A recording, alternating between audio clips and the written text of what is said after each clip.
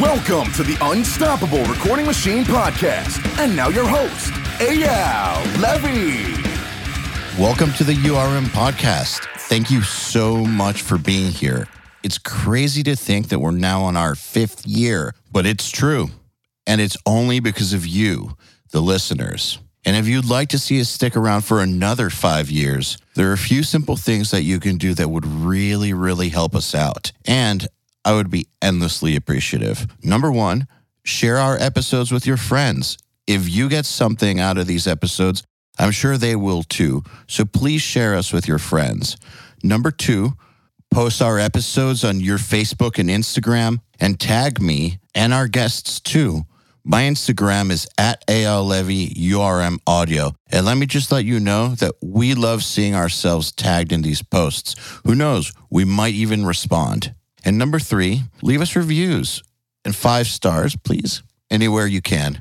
We especially love iTunes reviews. Once again, I want to thank you all for the years and years of loyalty. I just want you to know that we will never, ever charge you for this podcast, and I will always work as hard as possible to improve the episodes in every single way possible. All I ask in return is a share, post, and a tag. Now let's get on with it. Hello, everybody. Welcome to the URM Podcast. This is a cool episode today. It was a very last-minute thing. Literally had less than 24 hours warning, but how could I say no? Colin Brittain, who is a longtime contributor to URM, Nail the Mix guest, podcast guest, and friend of mine, hit me up and asked if I wanted to do an episode with his co-producer, Nick Furlong, and the one and only Jacoby Shaddix from Papa Roach, vocalist, the one and only. Of course, the answer was yes. They happen to be working on a new record in a house in California, and we're all together one afternoon, and we just talked for an hour, and it was a great conversation. So I present to you Colin Brittain, Nick Furlong, and Jacoby Shaddix. Nick Furlong, Colin Brittain, and Jacoby Shaddix, welcome to the URM Podcast. Glad to be here, man. Looking good to be here, bro.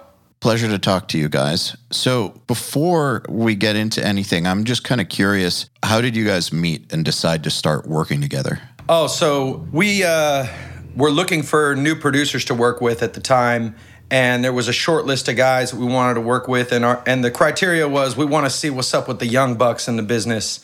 And so Nick and Colin were on that list, and I remember I got a couple tracks from each of the guys, and I checked them out, and I was like, all right, well, let's get in a room with these cats and just kind of see, where things go. And we got into the room. We came down to North Hollywood at the steakhouse, got in the room, and it was just like fucking magic. It was awesome. We wrote a song that day called My Medication, and we left the sessions just buzzing. And when it came time to make the decision to decide who was going to make the record, it was just unanimous in the band. We decided we got to go with that young blood. And these dudes I'm so glad that we've partnered up and started creating together, because it's been an awesome relationship, and we've been building it over the last 6 years now. Yeah. 5-6 years. And it's cool. It's fucking amazing. It's my boys, man. It's my family. Did you kind of feel like maybe going with someone who, well, you said you wanted to see what the young bucks were up to. Do you think that if you were going with maybe one of the usual suspects from the older generation of, amazing producers, but older generation, did you feel like maybe that might get stale or might be more of the same? Absolutely. Okay. That was the thing. We just kind of felt like it was we just started to sound like the rest of the bands on the active rock chart, and we really felt we were like, all right, that's cool, and we can keep catering to that, but it just feels like we're going to pigeonhole ourselves into this, paint ourselves into a corner that's miserable. And when we went in to start writing for that record, Crooked Teeth, the whole MO was it's time to flip shit up, especially in the space of nu metal was kind of being celebrated again by bands like Bring Me the Horizon and Of Mice and Men. Yep. We were reading interviews, and they were like, oh, those were our early inspirations. And so it made us kind of take a look back at our earlier selves. And Nick and Colin were young dudes when we were dropping those records. And so it just felt right. Like, these dudes got this fresh ideas. Some of these older producers, it's like you come in and you're like, all right, let's try this. We want to fucking put the guitar on top of the piano and fucking put a mic inside the piano and throw the guitar at the wall and see what sound that is. And they'd be like, that's never been done before. And it's like, well, and fucking we're not gonna whatever, do it. dude. Yeah, it's just jaded. And I'm like, fuck that, man. I want to bounce off the walls and have fun like I was fucking 18 again. And that's what we've been doing for the last 5 years. Yeah, I think it's really interesting when bands change their sound but still sound like themselves. It's interesting because I feel like there's some element of a risk involved, but then it's also a risk to just do the same thing over and over and over. I guess it's all a risk when you come down to it.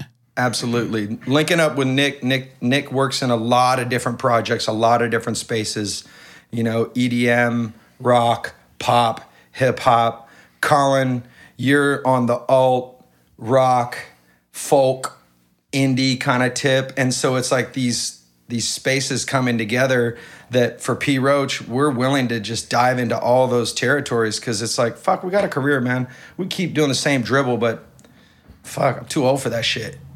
So I'm curious for Colin and Nick, when you guys get approached by a band that's established, like long-term established, and is known for certain things, like Papa Roach, for instance, do you guys approach it the same way as if you were working with a baby band? Like, is it still the same creative process, or are you taking into consideration the fact that there's this legacy, basically? Yeah, I mean, I think that, like, at the time when we met Papa Roach, like, it was, because, like, that's 5 years ago now, so we were just as artists and as creators much greener and didn't have as much experience. So to be able to have a band so sure of themselves as to what they did, that actually helped us grow maybe even more than we helped them in a weird way. What do you mean by grow? Well, because, like, when you work with a baby band, and I don't personally work with a ton, I get hit up all the time by younger bands who maybe just got signed or, like, they're trying to get signed or something. And a lot of times it's not the first thing that I'm drawn to, because I like personally working with artists who at least know, who are on their, like, second or third record or even longer in these guys' case, because they know what their audience is, they know what they're doing, and I can just add and sort of mold that already working, well-oiled machine into something even better. Yeah. As opposed to, like, producers, no matter how good they are, don't have all the answers. And that's a misconception, like, in the business now. I feel like, you see all these producers who have, like, producer handles, for example. You hear, like, it's so-and-so, like, they dropped a little sample at the top. It's a big thing in hip-hop and stuff. And these guys go out thinking that they're rock stars. And the truth is like, producers are not supposed to be rock stars. They're supposed to be enablers of rock stars, basically, like, helping create and, push that boundary forward. And so if you got to have that respect to work with a band like Papa Roach or, A Day to Remember or Bring Me the Horizon, you got to have respect for that. And that's why there's, I feel like, a separation between some of the super young guys who don't know really how to work with a band like this. So to answer your question, I think it is a different energy. It's a more of a respect thing. And there's already a machine that you and an audience you have to keep an eye on. So there's a slightly different process. Yes, I think so. Yet at the same time, you're pushing the art to places that it's never been before. Right. So that's kind of like, that's an interesting line to walk, I think. Yeah, dude, I know for me personally, I think when the situation came up and we had talked about working together, personally, I was really excited about it, man, because it was an opportunity to take something that had already amassed a really large following and sort of to reestablish their identity and figure out, okay, well, like, this is who you are and this is who you've been, but it doesn't seem like you guys have taken a look in the mirror in a really long time and sort of done this. Who are we as an artist, as a band, as an energy, as an entity? What is our brand and what are we doing? What is the trajectory of what we're trying to do? And when we linked up, there were a lot of conversations about, man, this is the idea for, like, the layout of the first record, and then we could go like a little more experimental with the second one, and then by the third one, we just are like, we just kind of strategized and came up with all these plans to really build around them and said, like, made suggestions where we saw fit. Like, dude, you guys should maybe try to come up with a different logo that appeals to a broader audience. Or, dude, you guys are like, some of these songs that you're doing are so sick, but like, let's just reimagine them with some different influences from different spaces that typically wouldn't be used. And I loved how, like, part of what Jacoby and Colin were talking about as well is, like, I think with the older and more seasoned producers, they kind of have a system down with the way that they do things, and they've been doing it so long that it becomes kind of clockwork to them. And I think with us, we're still kind of finding our feet, especially at the time when we met and initially started working. So it was very mutually beneficial in that we didn't really know what we were doing, so we were willing to take way more risks. And they were also just, seasoning us, and we were getting so much experience. Like, it's kind of like learning how to swim by just jumping in the ocean. It's the best way. Yeah, exactly. So for me, dude, like, I had no experience working with a seasoned veteran band. Like, it was so terrifying, but at the same time, exciting. Because, I just was like, wow, there's so much opportunity here for growth and so much potential to just do something loud and different and make a little bit of a scene in the space of rock. So I'm curious, Jacoby, what made you trust them? Like, do I trust them? Is that what you're ensuing? Good question. No. I think it was after that first session, it was just like, we all left, the band left, and we were buzzing in the car. We're like, fuck, dude, it's like being in the room with the young us, and it was just so refreshing. And, as we get out there and we tour, it's like you just become jaded a bit by the business. And it was like this young excitement that was around us was just, it was infectious. And that for us, we're like, all right, we got our squad here. Let's go in here and do this. And it was definitely like, all right, we're taking a leap of faith here with this. Even our record company was unsure of us making this move. But it's like when the band really feels something in their gut, you got to go after it. And that's very important. I think you got to trust your intuition in this thing. And we've done that since the beginning of our career. And then, after being in it for a while, it's like you kind of just, we found ourselves all kind of going through the motions a little bit, and I just felt like it was time to switch shit up. And in that leap of faith, fortunately, we've found, two producers, collaborators that are just, they understand us, we understand them, and they push us. You guys push us, straight up. It's like sometimes I'm totally uncomfortable. I'm like, fuck, what? Yeah, we did really? That yesterday. We did that yesterday. Yeah. On a song that was like, and that's the great thing about a band like this, is that they're willing to, put the piano inside the microphone and throw a guitar. Like, we were going to do this one thing where we still haven't done it, and I'd love to do that, but we literally want to light two guitars on fire and plug them into an amp and record the amps, and then sword fight with the guitars. Yes. And here's the thing: this is the thing that I would encourage like younger producers to do, not light your house on fire, but like, I mean, and here's another. I'm gonna give you two examples. So there's that. We haven't done that yet.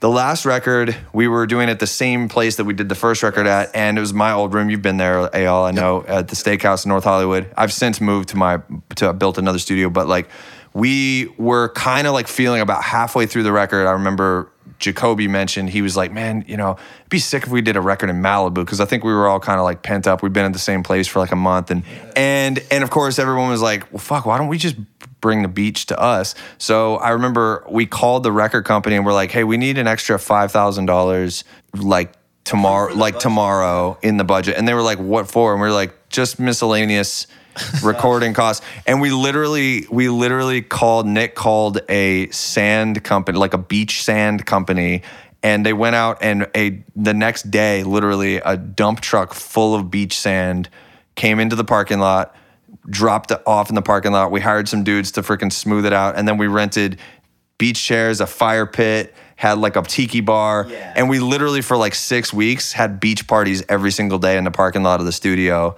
And we'd also do like a Ring Around the Rosies at night. Like we'd have a campfire and someone would play guitar, and we would all like take turns singing a different pop song with the same melody over the same chords. And whoever couldn't come up with a pop song would end up like having to drink or something like that. Yeah, and you just but my point is like another thing we're gonna do this time is there's this one part on a song we're actually tracking today. We're staying in a for those of you who don't know, we're staying in a beach house basically in San Luis Obispo, like on the coast. There you go, San Luis Obispo, and we're gonna go down the beach and literally Titanic style, like record on the beach in the wind and all that. And it's not that sounds better. It's none of that shit. It's just those memories being plugged into that creates so much energy under the surface that can manifest itself into something great later. And if you just take the time to live your life a little bit and not just do everything in the fucking bedroom, you know what I mean? And these guys are willing to do that, which is fucking cool. Bro, after this speech, I might even wrap my arms around you so delicately and watch the wind blow through your hair. Yes. Yeah. You think that studio life can be contrary to living real life and you have to impose that on it, or it just becomes clinical? And I think it used to be, but now working with these cats, it's like we just step out the box and have a lot more fucking fun with it. It's like, here's the deal. It's like making records felt sterile for a while and clinical. And now it's like we're making records with the homies. It feels like I was hooking up with my bros and making records, but it's like these dudes are fucking super pro. To add to that, I feel like, because I'm probably more, these guys are new to the URM community. I'm obviously a veteran with you guys. I've been doing it for a while. So I watch and I keep in with the community, and I understand, like, people ask me questions a lot, and I keep up with the posts, and I see what other people are posting about, and I read that stuff even if I don't comment on it. And everybody is like, there's a consensus that it all has to be about, the right plugins or the right, what are you doing with that kick drum and why is it all meticulous and all that stuff? And the truth is nobody really fucking cares. Like, the best songs we've ever written or produced have happened in a blink of an eye and done all the wrong ways. You know what I mean? Like, with the wrong sounds, out of phase kick drums, all that bullshit, just because we didn't have time to throw it up. And then, you can fix it later to make it tighter or whatever if you want. We all know how to use Pro Tools. It's just that the energy source, this is the one thing I would stress about, like, to your to listeners, is like, who are producing and writing and all that stuff, is like, it does not matter. The technical shit doesn't matter. It doesn't matter if it's on an iPhone. It doesn't matter if it's on a fucking $10,000 fucking C800 mic. It doesn't matter. It's just, is the vibe there? And the vibe starts with energy, with people. It's communication. It's love. It's all the right energy. And if you don't have the right energy, then you're literally like, it's like building a house with, like, on sand. yeah, like, what's the point if the energy's off? Your fucking foundation is gonna, crumble. I feel like your lifestyle kind of has to be conducive to your creativity if you're going to be a creator. So, like, if, That's a good way to put it. like, I think that if you're putting yourself in a box, and metaphorically, I'm saying a studio room with no windows and it's dark or it's light or it's whatever the fuck color lights you have, and you're sitting in there for hours at a time, mentally, that's not great for you. It's actually bad for you. It's horrible for you. So, like, getting out and being in, like, we're in a bedroom right now with, like, all of our, Colin's got tons of his gear. We got keyboards, guitars, and, like, we're just sitting here in a bedroom. And this is, like, what I used to do when I was 16. So it's no wonder that I feel in my element. I feel inspired and creative. I have the same drive I had when I was a kid because I'm in that same setting, doing it with my friends. It doesn't matter that I'm 34 because in my mind, I'm the same kid in my bedroom making music with my friends. What's interesting is, Colin, what you said to the community, and especially people who care about the wrong things, is I wonder if the way that people learn these days, they skip that part of making music with their friends. Like, I feel like a lot of people do. They go straight from not doing anything to just by themselves in the bedroom forever. And I feel like that's a pretty crucial piece of creating great music, at least in these heavier rock-oriented genres. That's kind of missing. The rock stuff is so, like, sterile in a lot of ways, like heavy, especially the heavier rock. Mm-hmm. It's just way more sterile and it's not as fun. And there's a reason that, like, I think hip hop music is the number one consumed kind of music, like genre wise in the world. And like, that's why all the cool kids, like, that's why you hear it at all the parties. And it's because it's fun. And a lot of people be like, it sounds the same, and it might sound the same. But the thing is that it's fun, and it comes from a place of like, when you do a hip hop session, dude, those guys go so fast. Like, those guys go literally 100 times faster than we go. And we go pretty fast. You know what I mean? So it's all because it's like, well, shit, I'll make 10 songs and then we'll pick the one that fucking feels the best. And it's all about vibe, and it's not really about like, cerebral thinking. So like, that's the thing that people don't really, in the rock business, they get too into this whole like, oh, it's sterile. And then, I was having to pivot on that, I was having a conversation. This kid was asking me the other day, a URM member, about how like, should I move out of like my, place that I live in the middle of Ohio or something? It's cheaper here to live. Should I move to Nashville or LA or, New York or Miami or one of these music cities? And I was like, of course. Of course you should. Well, we don't really need that because we have Zoom and I can get clients online. And I'm like, okay, well then what's going on with that? Yeah, how's that going for you?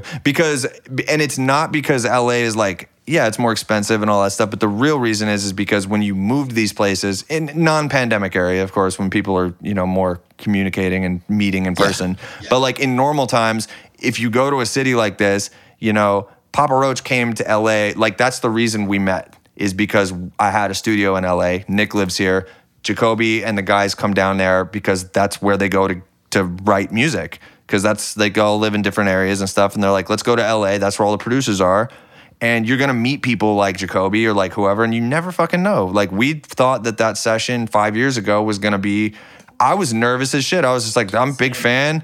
Like, fuck. Like, but hey man, best case scenario, we'll write a cool song and we'll get a cool writing credit. And the next thing you know, like literally a month later, Tobin, the bass player, is calling me up going, hey man, you guys ready to do this record? And we're like, what? Seriously? So like, yes, like you have to put yourself in the place where the energy is happening.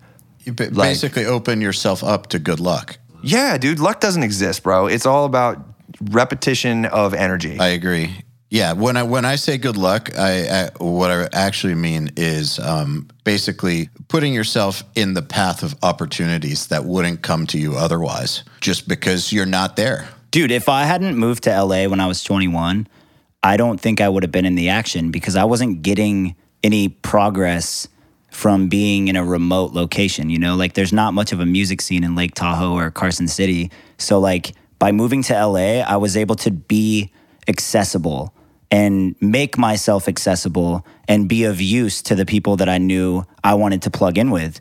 And just being around those crowds for a long period of time, you start to kind of like, you're slowly injecting yourself into those circles. Another thing that, Colin talked about, I just wanted to briefly say, is like a big part of being a musician, I think, is having respect for the genres. And I think that like, if you go straight into just like, all right, I'm going to download some shit off Splice and like, I'm going to obsess over this sound design. And like, you got dudes who are like, I'm going to make hip hop beats because I'm listening to fucking Young Dolph and I just like it and I want to do that. Right.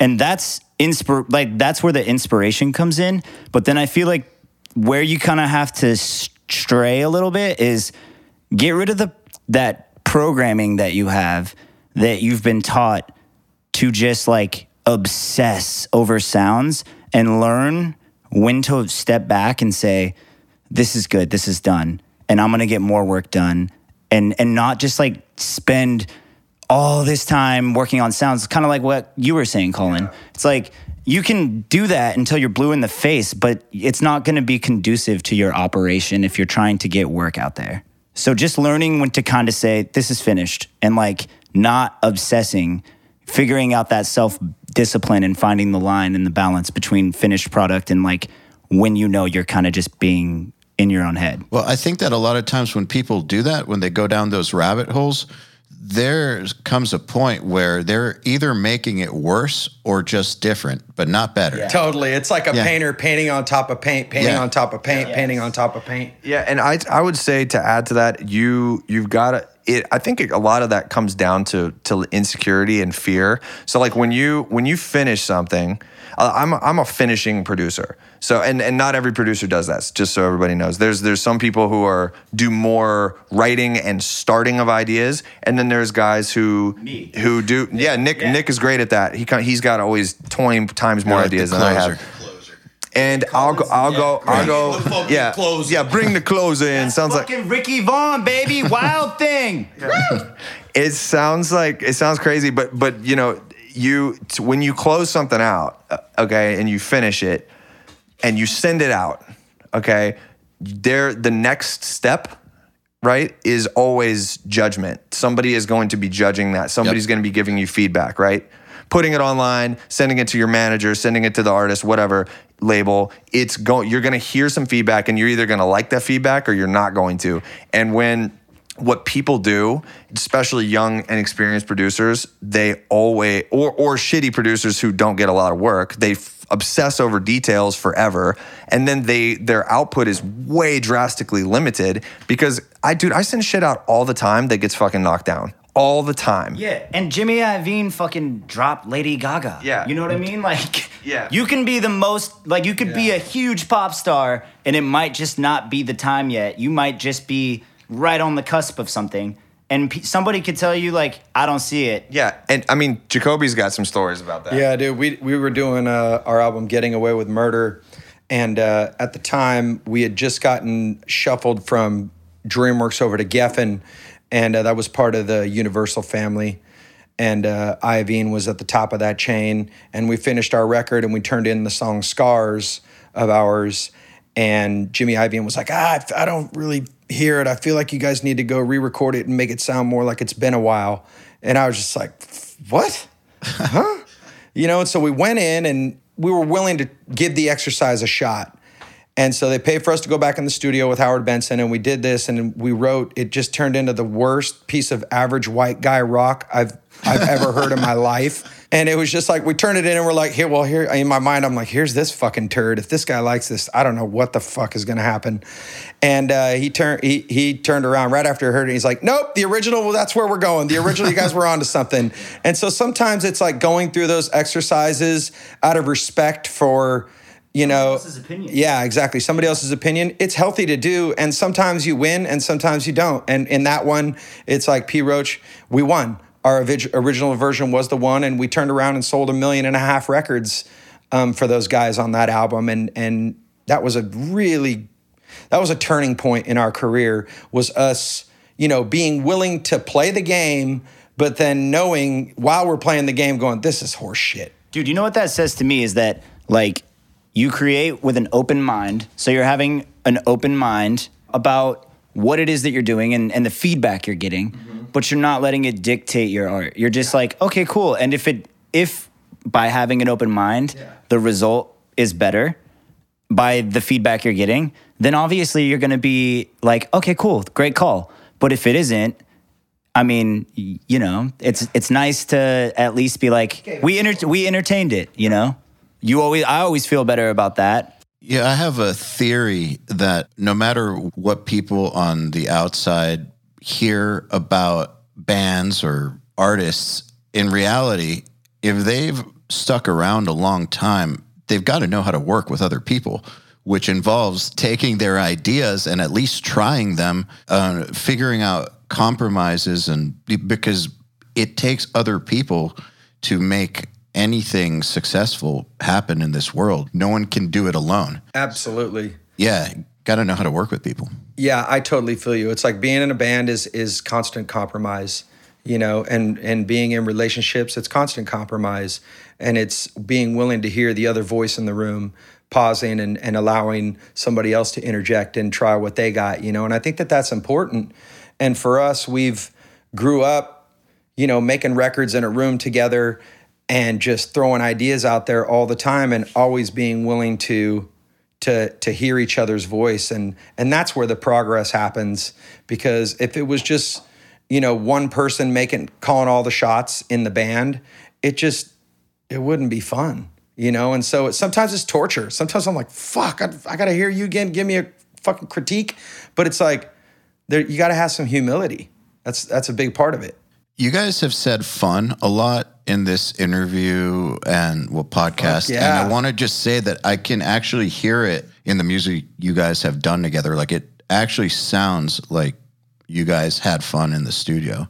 And I'll add to that, there was something really special about the record we're working on right now, the album we're working on right now. It's been a gauntlet of an album because there's so many songs and we keep writing shit that's even better. Yeah. And but we started this process in the middle of a pandemic, and we all thought, okay, how are we gonna do this? So like the first thing everybody thought was, you know what, let's not just go to LA and write, because normally it's like we come down, we write in my studio or whatever for a month or two, and then we go, track it either at the same studio or somewhere else. And we were like, let's break this up because there's no touring right now. There's no hard deadlines. Let's just do this in a different way. So we rented this massive house, like mansion like house in Temecula for like 3.5 weeks in August. And we got Jacoby's brother Bryson, who's a great videographer, and Twan, who's Tobin's brother, who's our friend Nick, who's like a chef. He made us food every day, and we have my engineer Kevin. Kevin McCombs, who's by the way just Shout the fucking Kevin. The G dude. Tits, dude. Kev's the tits, man. We love you, bro. Yeah, Kevin's the man. And we had Kevin. We have our friend Michael Nolasco, who was guitar teching. We had a crew Michael, that we all got tested. Another URM person. Dude, let me just say real quick, Michael Nolasco has been the fucking coolest motherfucker this year. Michael is definitely hands down one of the most like hardworking and just amazing, level-headed, good dude. Great energy to have in the room. He was one of my favorite parts of the trip of having. He was like a new dude, and he just shows up. Like he didn't ask to get paid. He just showed up, and he's just been hanging out, learning, and like he's all over this record. So, but my point is that we're saying that like we started that process out, like getting out of LA, getting out of our box, and just writing music with friends, and it just like kickstarted the energy of this album was just way higher than even the last two. Yeah. And like the amount of fun that we all had, like Nick brought his electric dirt bike. We were riding around, like, we had our boy Brandon Soller from Atreyu came down and hung out. Like, we just like, it was just the whole, and then we came back to LA, and then we, spent a couple months like tracking it, like properly tracking it, which is always fun for me, and then now we're here in Slow. Also, simultaneously, while they were tracking like guitars and drums, Jacoby and I would like run over to their Airbnb in North Hollywood and be like, they had a projection screen in the living room. So we would pull the projection screen down and put on Mission Impossible and watch Tom Cruise running and just write lyrics to some of the songs while Tom Cruise was running. It was awesome, dude. There's a lot of him running to write to. Dude, if you Google Tom Cruise running, it's like put it on loop and then just put some rock music on, like you're in the room with us, essentially. We also had like another time when we put David Byrne, or was it? Yes, was it the same night? Yeah, it was. So we had the Talking Heads playing. We watched them play a live show, and David Byrne's just running around the stage like he's like just going crazy and being possessed. And we turned on one of the. It was Unglued, right? Or yes, no, it was something. No, it was Unglued, and it was the same tempo of the song that he was dancing to, and it was all lining up. And we were like, when moments are like that, it's like it's like a God shot to me. It's like, yo, you're in the room with the right people doing the right thing, exactly. and we've had a lot of moments in that that relate to that in this process. Especially in the last 3 months. Yeah, absolutely, and like. Also, we did a record called The Paramore Sessions, and it was inspired by the Red Hot Chili Peppers living in the Houdini Mansion. We wanted to go live in the Houdini Mansion and make a record. Slipknot was there, so we went to this place called The Paramore and holed up and did that experience. And it had been a long time since we did that, and so when we linked up on this record going to Temecula, it was the call. It was just, the brotherhood was strong, and this was our third album working together. And so there wasn't any like more, I guess, discovery with each other, because it was like the brotherhood was strong. Absolutely. And it was like we rolled in confident, and like we knew what we were there to create. And it was just from the first night kickoff, it was energy high energy level. Yes. The whole time. And like even if the band isn't willing to go out I think it's important for like the producer or somebody who's in the creative seat to be out of their comfort zone for something of the project. Like the A Day to Remember album that I just did last year, I went to Florida for 3 months. You know what I mean? And because the band really wanted to stay in their home. I remember. And that was cool because that was like, for me, I was just excited to be there. I was like, wow, I'm fucking in a new place. It's a new thing. And I was new blood for them. And we had totally new instruments. And those guys probably looked at me like I was fucking insane because I was, you know, like for example, we did this one thing. Jeremy bought a Steinway piano because we found one for like hella cheap. And so I remember recording, I was like, man, I want this guitar thing to sound like a machine gun.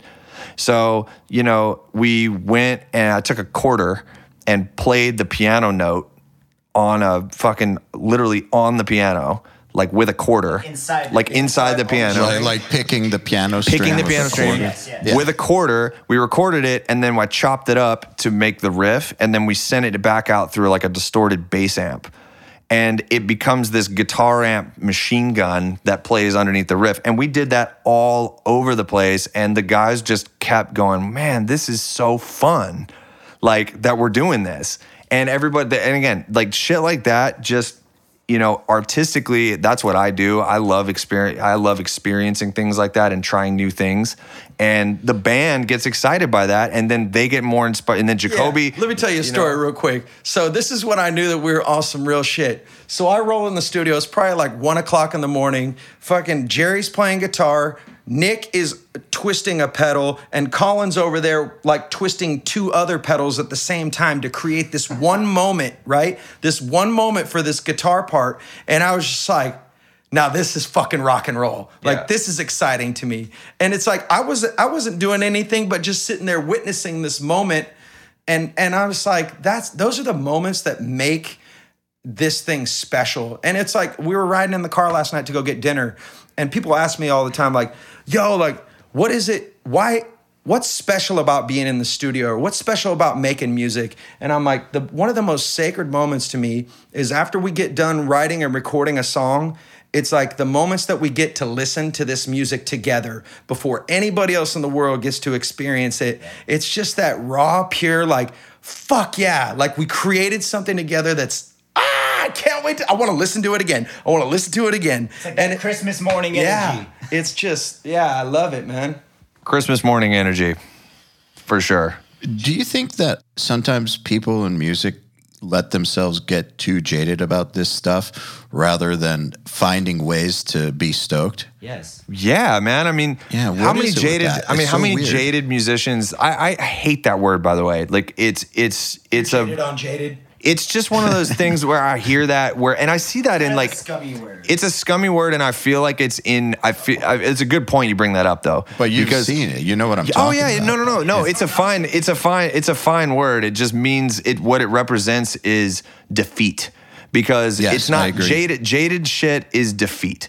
It's and I've been, you know, just like anybody at a high level in music business, this can be a scummy business, and you know, people can be mean and bad and judgmental or whatever. But like, if you let, just in your life in general, if you let that kind of energy affect you adversely, you have already lost. Yeah. And it's always comes from a place of fear. And I just don't believe in that kind of fear. And I see that happen when I read the URM Facebook posts. I occasionally see somebody use that word. They're like, maybe I'm just jaded, but this and this and this. And I'm just like, dude, what the fuck are you jaded for? Like, just go, are you not enjoying it? Like, if you're not enjoying this to begin with, and again, every day, I don't wake up every day just like the stokedest that I'll ever be. That's not how I operate. And not because I'm human, but I'm almost every day stoked as fuck because I'm like, I can't believe, I was texting you on the way over here, I remember, and I was just like, yo, I can't believe that they're paying me to do this.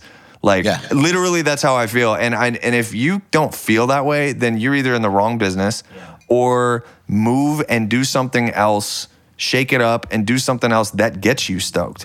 Because what the fuck are you everybody gonna die one day. Like, why are we doing this? I have a friend, you know, another guy that I know, his jadedness kind of stemmed from, it's similar to like what you're talking about, a lack of being stoked about what he was doing. And that didn't really necessarily mean, because he was successful too. He was successful at it. It wasn't like he was getting turned down on jobs. He was getting the work. He just wasn't excited about the music he was making. And I think some of that just kind of had to do with the way, like maybe his thinking, or maybe he had some personal life shit going on. Or exactly. Or like maybe his lifestyle. Maybe he was depressed because he's not going outside or exercising or eating well. You know what I mean? There's so many elements, but like to just accept that you don't feel good, so that's just the way it is. If you're not, like, anytime I feel jaded, so to speak, it's just because my shit's not firing, dude. Like, the cylinders aren't firing, and I'm jaded because I'm frustrated that I'm not working at a level that I know I'm capable of. So in those moments, I try to find my inspiration outside of the studio. I try to go live my life a little and don't allow the pressures of being creative or being first or being successful plague my mind while I just get some, like, a little bit of freedom from that stress, you know? Yeah, if you're not like really stoked about what you're doing, like if you don't believe in yourself, okay, and really believe in yourself, and you have to be stoked to believe in yourself, let's be honest. Like if you don't really believe in yourself, you're fucking done. Like the deck is way too stacked already. Like it's already way too competitive to, if you're already against yourself and you add all the freaking real shit in there too, like, dude, just, you're done. Yeah, like, what happens if you write a bad song? Well, you know what I mean? Like, if you don't have confidence to tell yourself to keep getting up after you get knocked down, or to keep getting up even though you don't want to, you know what I mean? It's like, you might write a bad song and talk yourself out of writing a great song because that's the next song, you know? And it's just good to, like, not do that. Don't listen to all this bullshit, and don't listen to your brain fuck with you. Like, Rick Rubin had an interesting quote the other day, and it was actually really rang strong with me, which was, he said, like, for every piece of critique, and I'm paraphrasing, so for every piece of critique that you get, the opposite is also possibly equally as true. absolutely. So, like, if somebody says that you have a bad song, it also might be that that's just not the right person. That's what I took from it, and that listened to it. Now, that's not saying that, like, you know, every song you write is going to be good It's also at all. just one person's opinion. Yeah, it's just what it's exactly. It's an objective. Art is so objective. So, like, whoever perceives it as whatever. Subjective, you mean? Subjective, excuse me. Yeah, sorry.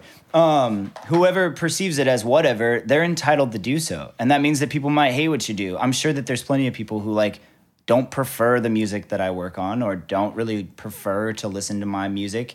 And I'm totally okay with that. Yeah. Because I have an open mind to the reality that other people have different tastes, you know?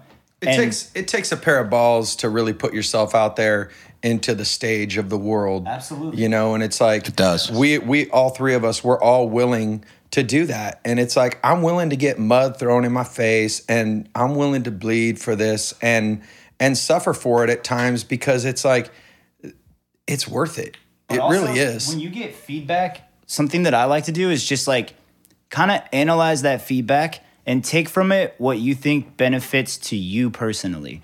Just because someone gives you feedback or gives you advice doesn't necessarily mean that it's always going to apply to you or be beneficial to what it is that you're trying to do. So just kind of take bits and pieces. Don't verbatim listen to everything that you're told.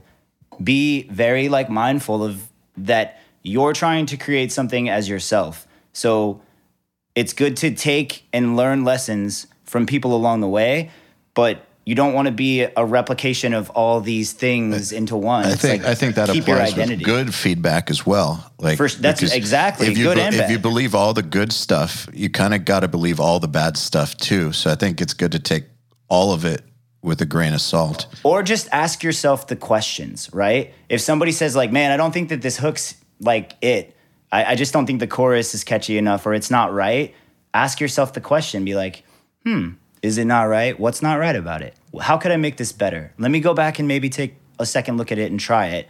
And if it's not better, then I know, well, my initial idea works better for me. I mean, what else can you do, right? You got to put your shit out there. here's what else you can do. You can wrap it up and either bury it and burn the hard drive, or and burn the hard drive. Or you could do that.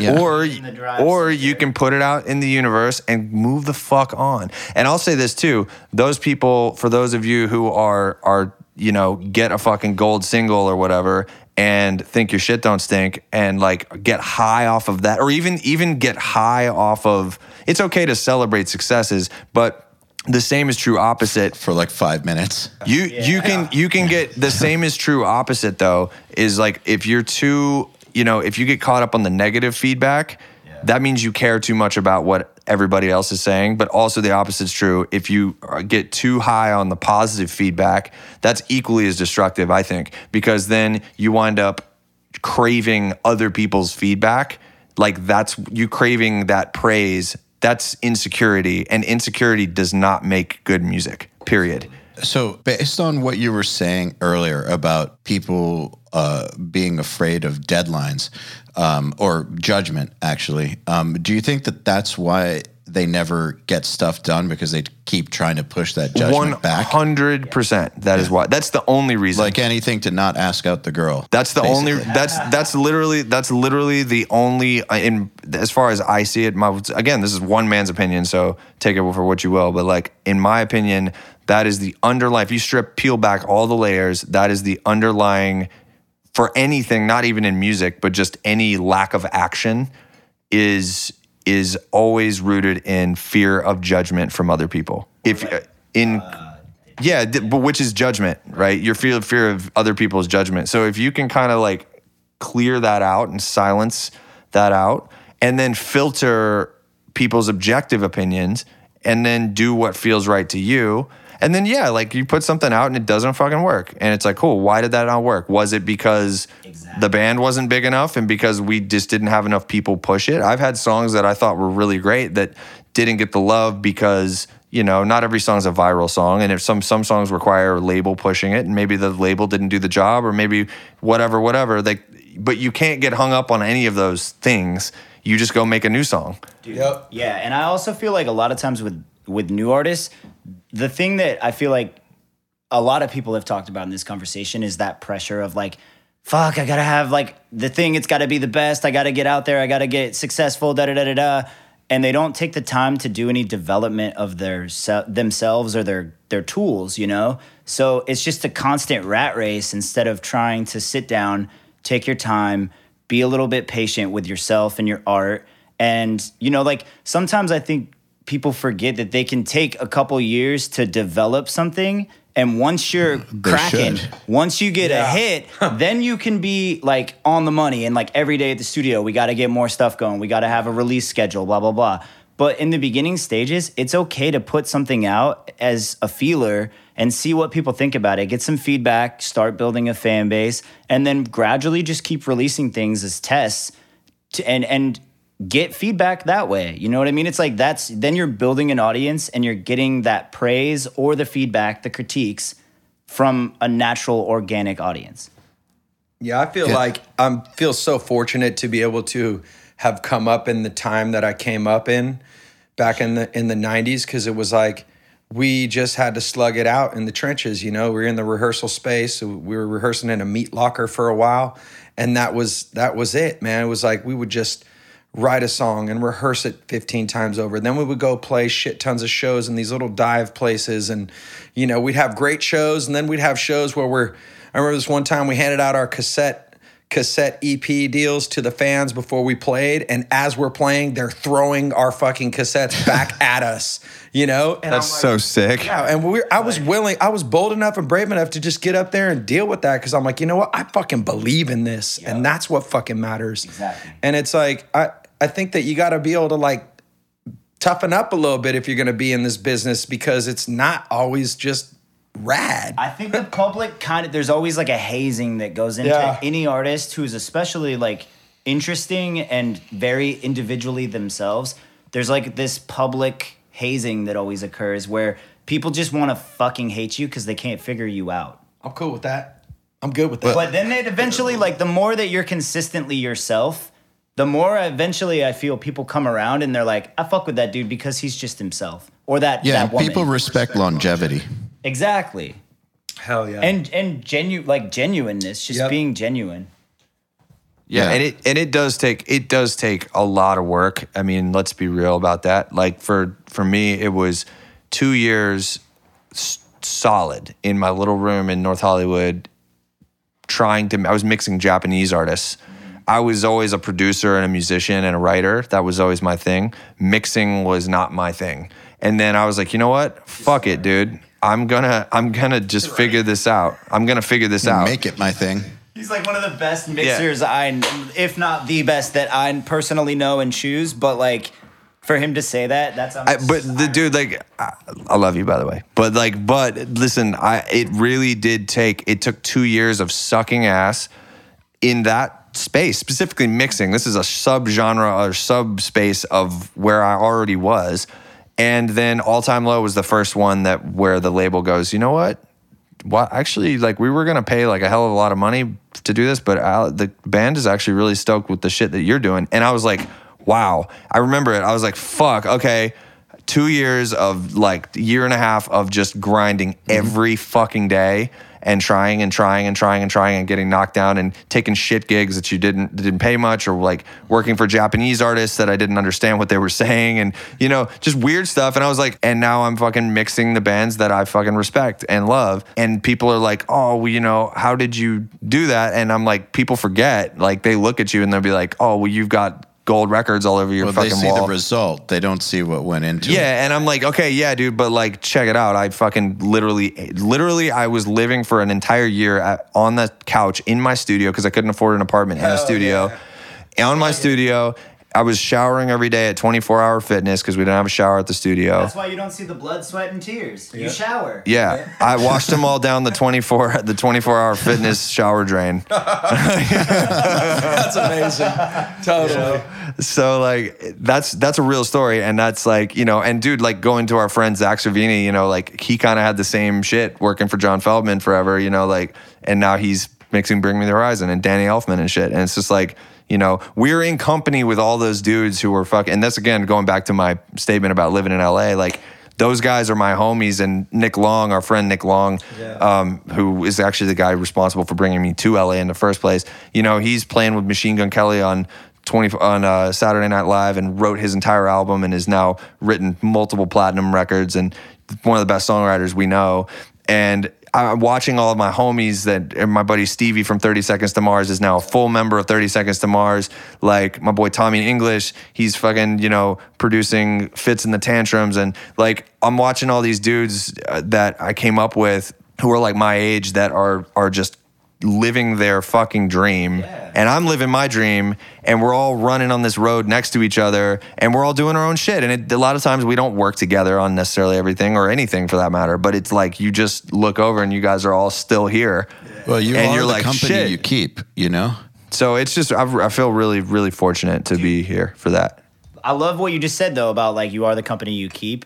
The biggest takeaway I feel like from anybody listening is that don't isolate yourself off from other people, because you can learn so much. I've learned so much from being around people like Zach and Colin and Jacoby and Andrew Goldstein or Nick Long. It's like these people all have a different way that they go about things, and I have so much respect for it. And watching them succeed is so gratifying to me, at least, because I'm like, man, these people, I actually have a relationship or a friendship with them, and to see them living their dream and succeeding is amazing. But also knowing that, like, at one point I've learned from being in the room with one of these people, I've taken away so much value and just the relationship of being in the same room. Dude, I mean, Nick Long told me one day, he goes, by the way, he's got one of the greatest, like, baritone voices I've ever heard on a guy. And one time he looked at me and he goes, man, he's like, you got a really cool low voice. You should use that more.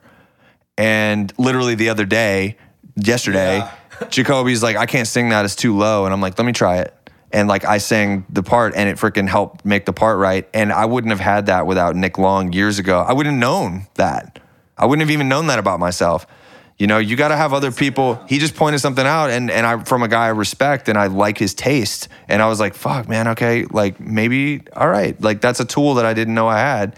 And, you know, the opposite, by the way, of all this is being jaded. Yes. The devil's advocate of here is so like the attitude of like you see all your friends succeeding, and maybe some of them, I mean, Zach is freaking out of here. He's on another stratosphere. He's doing some incredible stuff.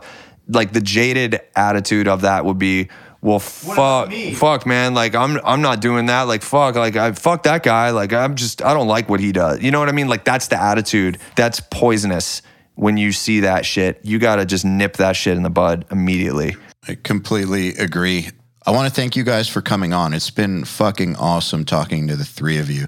I'm glad we got to do this. I know it was last minute and kind of a short episode, but I enjoyed it nonetheless, and it was really cool. Thank you guys. Okay, then. Another URM podcast episode in the bag. Please remember to share our episodes with your friends, as well as post them to your Facebook, Instagram, or any social media you use. Please tag me at Eyal Levi URM Audio, and of course, please tag my guests as well. Till next time, happy mixing. You've been listening to the Unstoppable Recording Machine podcast. To ask us questions, make suggestions, and interact, visit urm.academy and press the podcast link today.